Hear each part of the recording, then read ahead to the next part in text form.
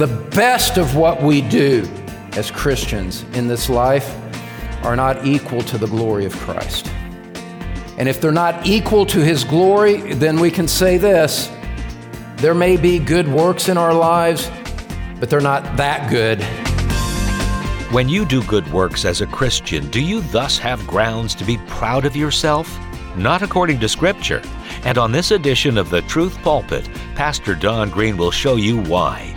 Hi, I'm Bill Wright. We're moving further into our series, Breaking the Bonds of Legalism, with more of Don's message, Good but Not That Good. So far, we've learned that obedience should flow from a heart of love and gratitude rather than guilty compulsion. Also, our good works don't earn us extra points toward salvation. Only Christ's works count. On today's program, Don will provide more reasons to stay humble rather than proud. So have your Bible ready as we join our teacher now in the Truth Pulpit. What we said is this: it's very crucial for us all to keep these things in perspective and to keep them in balance. You need two wings on either side of the fuselage of the plane for it to fly properly, and that's true of what we're talking about here. If we keep these things in perspective, it will keep us from falling into that sense of legalistic pride that boasts in what we do and in our life, and develops in us kind of a simmering sense of entitlement. Look how good my life is. God owes me. No, He doesn't. He doesn't. And it is foolish for us to think our behavior somehow puts God in our debt to give us what we want. That's not the grounds, that's not the terms upon which we come to Christ. On the other end, we said, a right view of good works will protect the tender heart from a sense of despair and that oppressive sense of guilt that says, I know I don't measure up. Yes. The thoughtful believer, the understanding believer is sensitive towards sin in his life. Yes, there is a sense in which we recognize our spiritual bankruptcy, and when we sin against God, we feel it, we mourn over it. But a proper sense of this idea of good works helps us on that end as well. When we recognize our sin and we're trying to live for Christ, we recognize something very important. We realize that our works may be good in a comparative sense, but they're not that good. They're not so good that they pay for our sins. They're not so good that they earn us anything with God. And so the thoughtful believer who recognizes the work of Christ on his behalf can say freely, you know what? I realize that my life is not perfect. I realize that what I do does not meet God's perfect standard. I realize that what I do is tainted with sin, but that does not cast me into despair. That does not cast me into a sucking cycle of despair and guilt, because I understand that my ground of acceptance with God is found in someone outside of me. It is found in the shed blood of Christ. It is found in His righteousness. It is because Christ has loved me and given Himself up for me that God accepts me at all. And my total ground, my complete and exclusive ground of acceptance with God is found in Christ alone. That understanding, that fundamental principle changes everything. And it helps us to recognize that while we may do good works, so-called, as Christians, they're not that good. And here's what we mean by that. I'm going to give you 4 things, one by way of review of what we said last time. When we say that our good works as Christians are good, but they're not that good, here's what we mean by this, given in 4 points here. Point number 1, which we mentioned last time, I'm just going to mention it by way of context. Your good works do not merit pardon of sin. Your good works do not merit pardon of sin. And what we mean by that is this. Your good works as a Christian do not offset any sins that you commit as a Christian. Your good works do not bring God into your debt, whereas if suddenly He owes you. And now that He's, looking at it from God's perspective, now that He's done that, I have to forgive His sins. It's not like that. Beloved, as we've said so very many times, and we'll say so many more times if God gives us breath, the only ground for the forgiveness of your sins is found in the shed blood of the Lord Jesus Christ. And that blood is of infinite value. That blood is the blood of incarnate God. That blood is the blood that Christ voluntarily shed in love to save you because you could not save yourself. And the blood finds its merit in the person who shed it, in the perfect life that led up to its spilling. Think with me, beloved. Just think with me.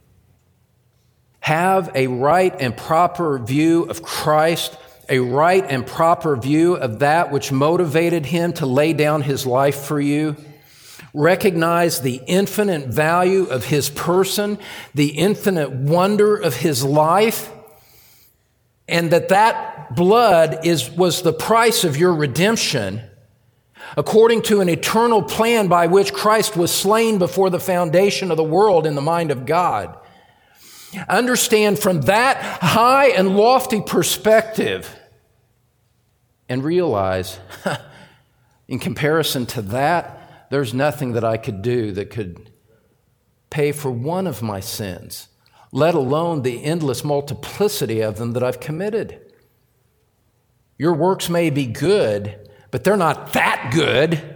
Nothing that you do could possibly compare to the infinite merit of the blood of Christ, which alone is the payment for sin, for sinners of all times in all places. And so your good works do not compare to that.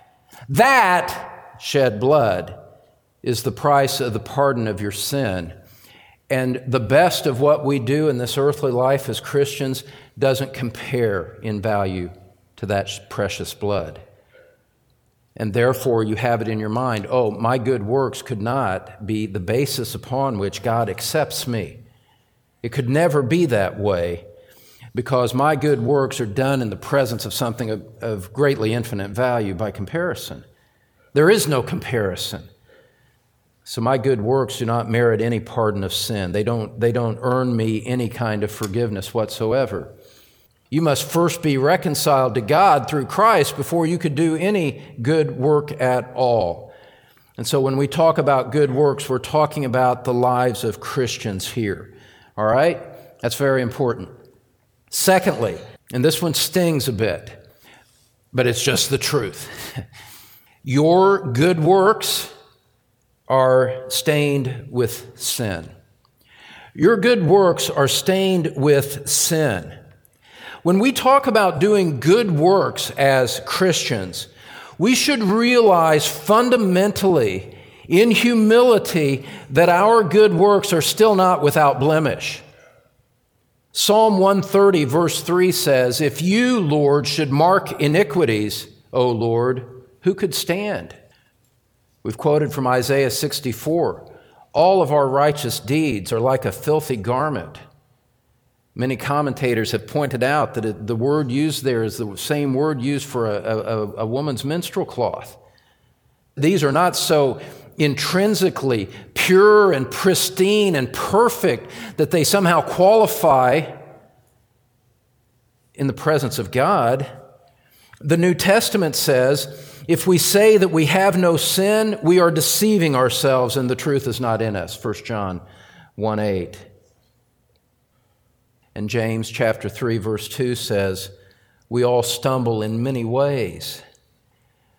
Beloved, you know that by experience, even if you sometimes have a disconnect between your sense of your good works and your sin. One of the reasons that Jesus commands us in the Lord's Prayer to confess our sins is because we as his disciples need that as an ongoing part of our lives. Now, if the good works that we do are mingled with this kind of sin, what can we say except that they're blemished? That they are not absolutely pure. Even the Apostle Paul lamented his own spiritual struggle. Look at Romans chapter 7 with me. Turn there in your Bibles with me, if you will. Romans chapter 7, in verse 21. Let's go back to verse 18. Paul says, I know that nothing good dwells in me, that is, in my flesh. He's writing using the present tense here in contrast to past tense forms he was using earlier in the chapter, indicating that he was describing the present reality of his life as a mature believer, writing as an apostle. He said, I know that nothing good dwells in me, that is, in my flesh, for the willing is present in me, but the doing of the good is not. For the good that I want, I do not do, but I practice the very evil that I do not want. But if I am doing the very thing I do not want, I am no longer the one doing it, but sin which dwells in me. What does he conclude from this inward struggle that he describes? I find then the principle that evil is present in me, the one who wishes to do good. For I joyfully concur with the law of God in the inner man, but I see a different law in the members of my body, waging war against the law of my mind and making me a prisoner of the law of sin which is in my members. Wretched man that I am, who will set me free from the body of this death?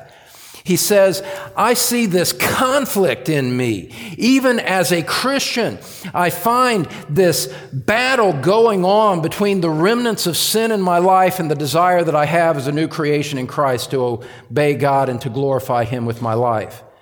There is a conflict going on. There is a battle within me. And if that is the case, beloved, then here's what we need to think and what we need to realize. Think about it from the perspective of our Lord Jesus Christ. He never had that battle internally. Oh, he was tempted in all ways as we are, but Scripture says he was without sin. He did not know a principle of evil within him that was motivating him to evil like we do, which we know by revelation and by experience. And so, if, as we are offering our good works, we're doing so from the mixture of evil that is within us, what can we say except this? Whatever else we say about our good works as a Christian, whatever else we say about them, we can at the very least say this in humility in the presence of Christ. The best of what we do as Christians in this life are not equal to the glory of Christ. The best of what we do is not equal to His glory.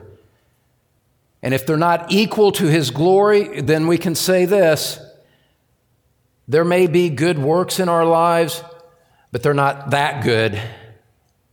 When Christ is at the center of your thinking, at the center of your mindset, at the center of your affections, you realize by comparison that my life, however much I might try to live it to His glory, it's not equal to His. I still fall short of the glory of God. At the very least, beloved, wouldn't it be true to say that in your good works, they're stained, at least some of the time, with impure thoughts, with impure motives, with a sense of external compliance, but your heart is cold and not invested in what you're doing? Isn't that true? Don't you come to church like that sometimes? Maybe today? You know, it's good for us to continue on, to persevere in those things. But the point here today is simply this, is to recognize that we need to view the good works of our lives with a measure of humility that says they may be good, but they're not that good. And if I had not been saved to begin with, I never would have been doing them in the first place. If Christ had not saved me personally, Don Green, several years ago, I would not be preaching His word. I take no credit for this. My preaching is flawed.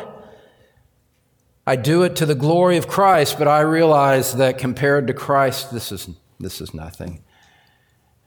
If Christ were here to preach, we would see that clearly by comparison. He would preach with a unique power, a unique purity, a unique clarity from an undivided heart, utterly indifferent, completely indifferent to the fear of man or the desire for the praise of men. I say that simply to illustrate that we must think Christ-centered thoughts as we're thinking about our good works. And when we see Him in His glory, we realize He was without sin. And then we look at what we do, we say, you know what, it may be good, but it ain't that good. And that helps us to see that since God requires absolute perfection, it could not be my obedience, which is the premise and final foundation of my relationship with Him. And we remember what 1 Samuel 17, verse 9 says. We remember what God said in His Word in 1 Samuel 17:9. Man looks on the outward appearance, but God looks on the heart. And we realize even as believers that there is a mixture, there is impurity mixed with what I do so that I don't make claims in the presence of God that He owes me for what I've done. He could not possibly, from His position of perfect holiness, He could not possibly be relating to me on the basis of what I do, because what I do does not measure up, inside or outside. And so, our thought in this context is this: we know that we owe our obedience to Christ from His Word. We gladly give that obedience. It is the greatest privilege of our life to live in obedience to Christ. But we recognize that it comes with pockmarks at best. It comes with flaws. It comes with defects. It comes mixed with remnants of sin. So that we have the right perspective. Lord, I offer this to you, yes. I offer it to you gladly, yes, but I offer it to you in the recognition that it is not all that it could be or should be, because the best of my good works are stained with sin. Now, thirdly, these things get even more compelling as you go along. Thirdly, some fundamental theology here. Thirdly, your good works do not add anything to God. Your good works do not add anything to God. And here you need some very basic foundational theology to inform your thinking so that you're thinking rightly about these things. Look, and we've studied this in our series in systematic theology over the years. God is independent. God is self-existent. God had no point of origin. He is perfect in wisdom, perfect in knowledge, perfect in power. God has no need whatsoever. And I want to show you a couple of passages of Scripture to ground your thought in this, and then we can draw out right implications from it. Psalm 50. Turn to Psalm 50 with me, if you would. Psalm 50 says this in verse 10.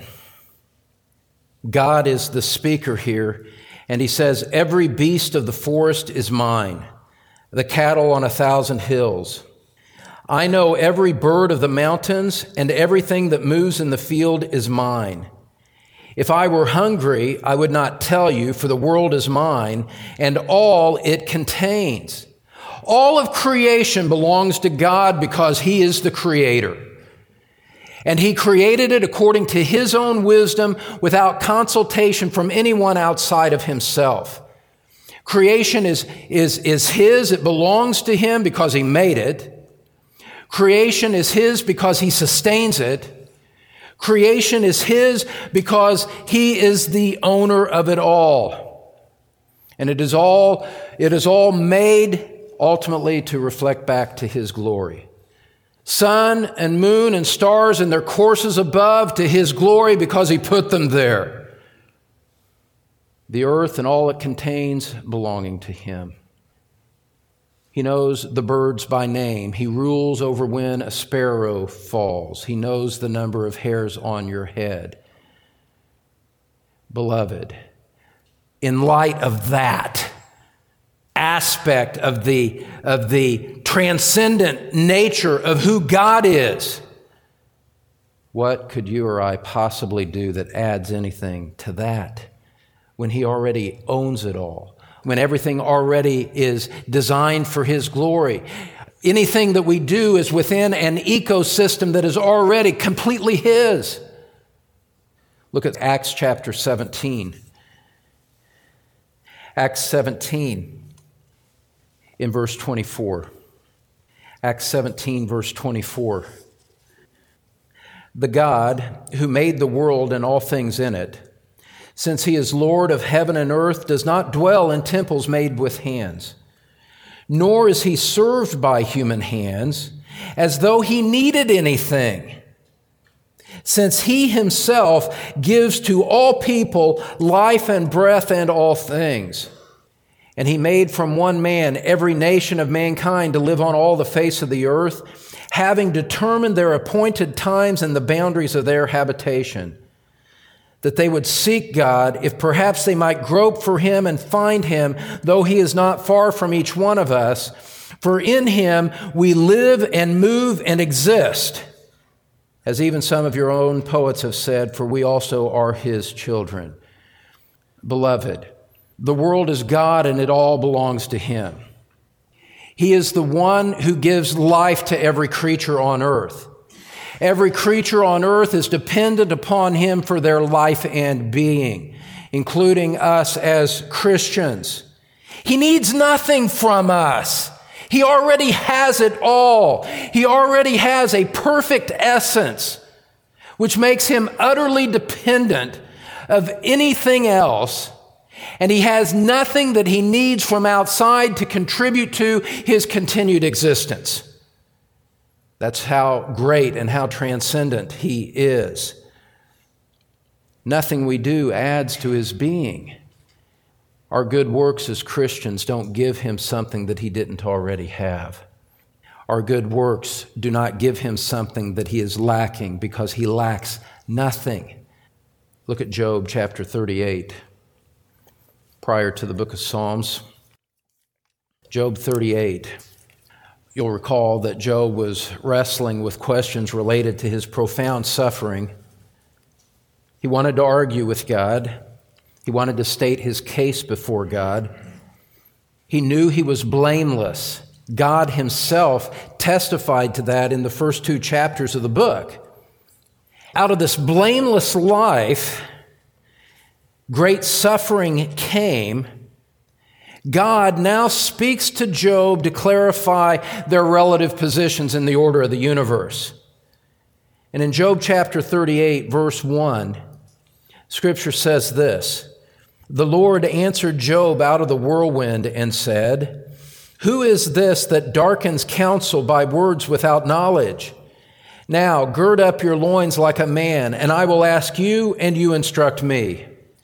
Where were you when I laid the foundation of the earth?